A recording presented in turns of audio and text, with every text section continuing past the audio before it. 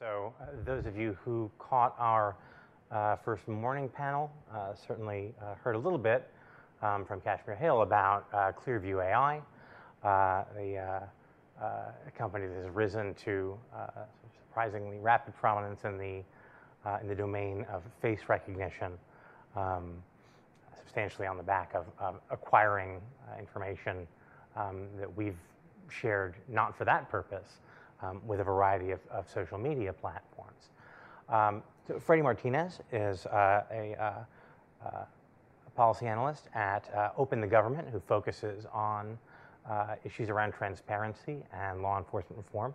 He's also been tracking Clearview AI fairly closely, and he has some lessons he wants to share from the last 2 years of monitoring that company about the future of privacy. Freddie?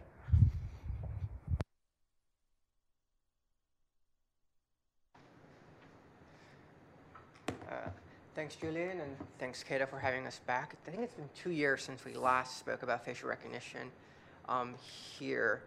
Let me see if that works. Great. So just about me, as Julian said, I'm a policy analyst at Open the Government. We're a DC-based nonprofit. Our coalition advocates for more open and transparent government. And my background is in technology, cybersecurity, before I started pivoting to policing and surveillance and FOIA. So if we want to rewind to about 2 years ago, the last time we were here, we were hearing that about half of all Americans were in one form or another of some facial recognition database. We heard that the FBI had something like 650 million images in its capacity to search. And we were seeing that Congress at least was holding some routine hearings on facial recognition technology and seemed to be interested in regulating it in some form or fashion.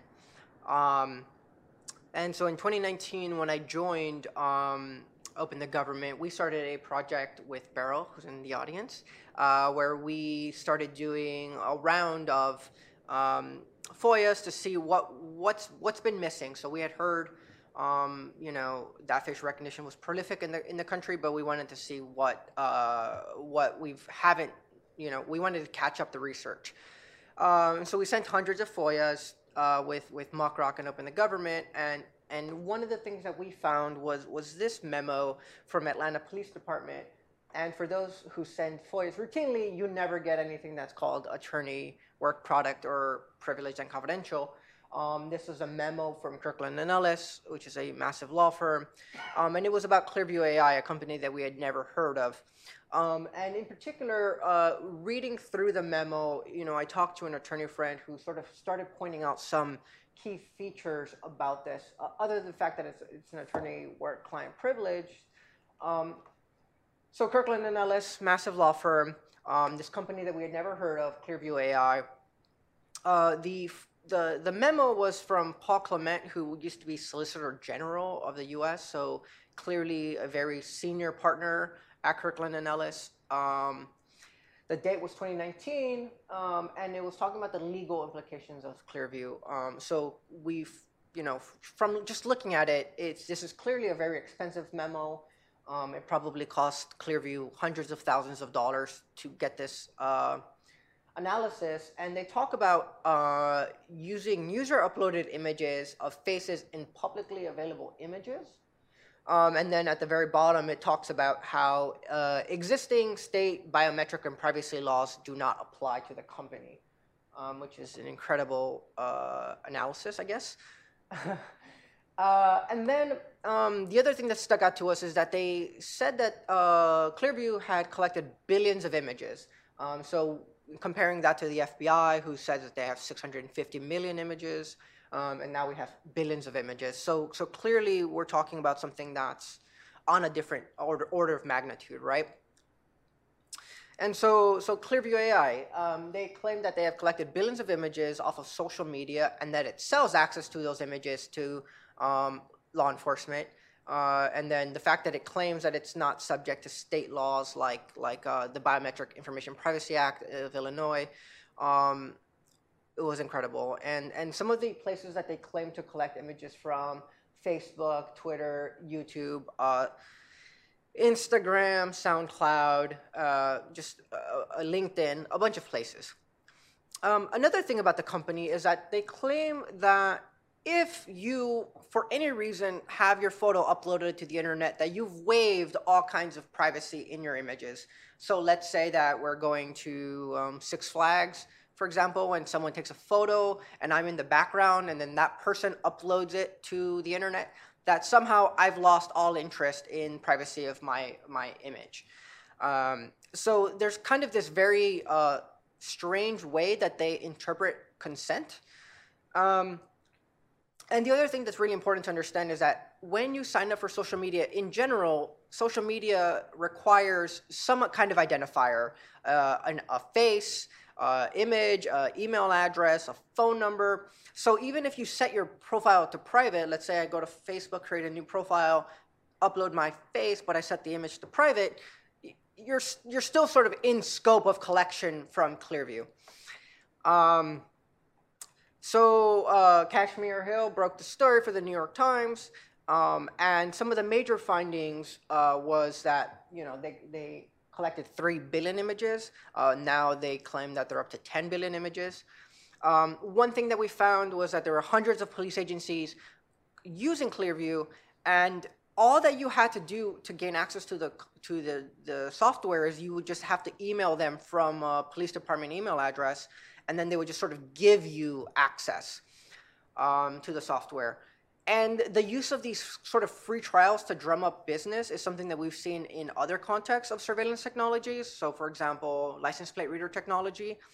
The fact that surveillance companies are giving away technology as a way of creating business for themselves has really sort of serious public policy concerns, especially around the Fourth Amendment.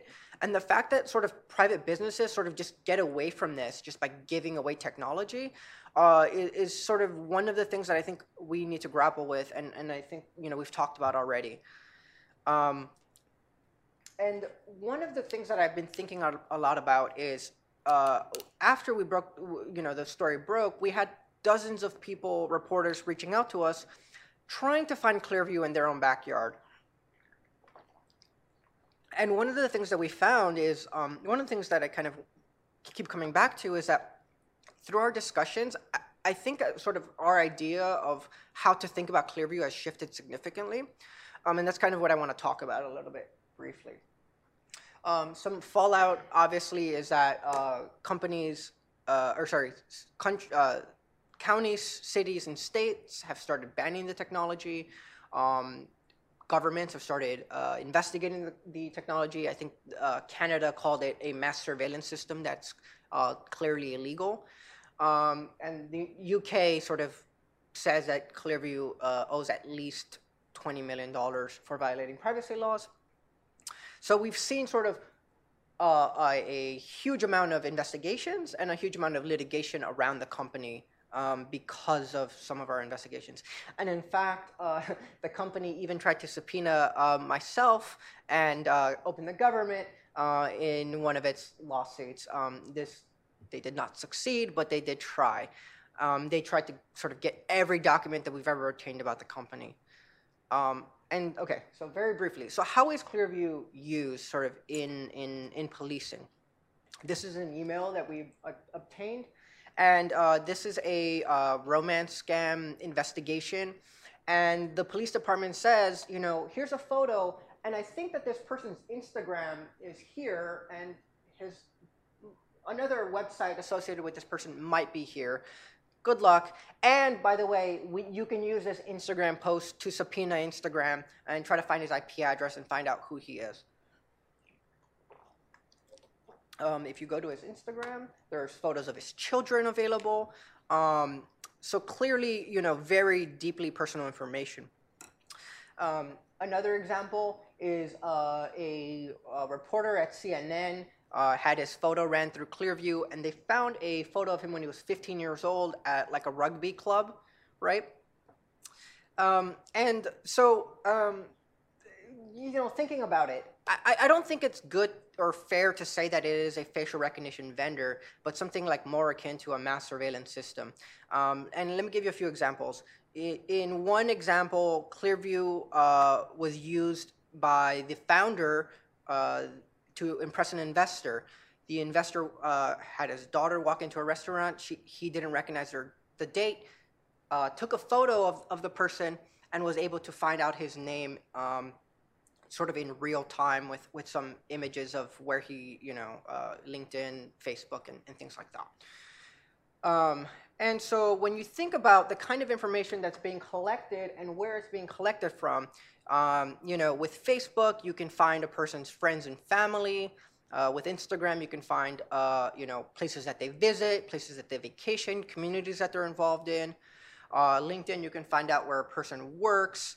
You can find out hobbies, recreations, the rugby club. And, when we go back to this image where you're talking about an Instagram post, I think what we're talking about is really kind of a fundamental shift of privacy in ways that we're kind of not ready to deal with. And so the way I think about it now is that you're tracking, what Clearview does is that it tracks a person's historic and current internet sort of use over time using their biometrics as sort of selectors in the same way that like the NSA would use phone numbers or emails, or the FBI would use, social security numbers to track a person over time, right? If you know someone's social security number, you could find out, what bank they use, all sorts of things, right? And the fact that you can use a person's face to track this over time, I think is a fundamental shift in privacy that our society is not ready to grapple with. And to use the example again about identifying, someone's date, right? The fact that you can have this technology means that a stalker, rogue law enforcement, foreign spies can abuse these kinds of technologies in ways that I think, really should concern us, right? Imagine that you're a foreign diplomat trying to work overseas, and someone can take a photo of you at passport control and, pull up your college, yearbook photo and your interests in diplomatic services or law enforcement or whatever it is. So I think that this is the central thesis that I've sort of come to, is that we are just not ready to deal with this. This kind of long-term tracking using biometrics. Fingerprints maybe are a little bit more localized, but the fact that you can do this with a face at scale on the internet with 10 billion images is sort of kind of unprecedented. So what can we do about this? We've long advocated for a full moratorium on the use of facial recognition technology by the federal government. The Fourth Amendment is Not for Sale Act would prohibit federal agencies from buying data that was obtained against the terms of services of another company. So in this case, Clearview violated Facebook's, Twitter's terms of services when they collected those images and started selling it, right? So something like the Fourth Amendment is Not for Sale Act would go a long way in preventing abuse. And we've seen a lot of efforts on a local and state level to regulate facial recognition technology. And a lot of that has been a consequence of investigative journalism. And so with that, I will just say, gratitude to a lot of people who have helped these investigations, particularly my colleague Beryl in the crowd who did a lot of work with us. And yes, thank you for having us.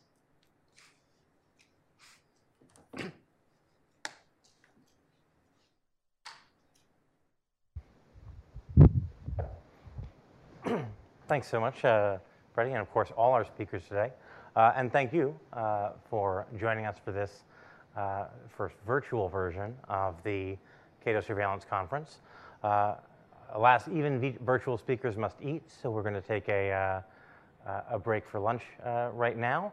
But please do return and join us in an hour, right at 1 p.m. when we will have what should be a fascinating dialogue on the connection between anonymity and free speech, and then following that, what should also be a pretty interesting demonstration live of hacking devices on the Internet of Things and precisely how vulnerable they can be, along with more flash talks coming up on a variety of topics. That's all after lunch.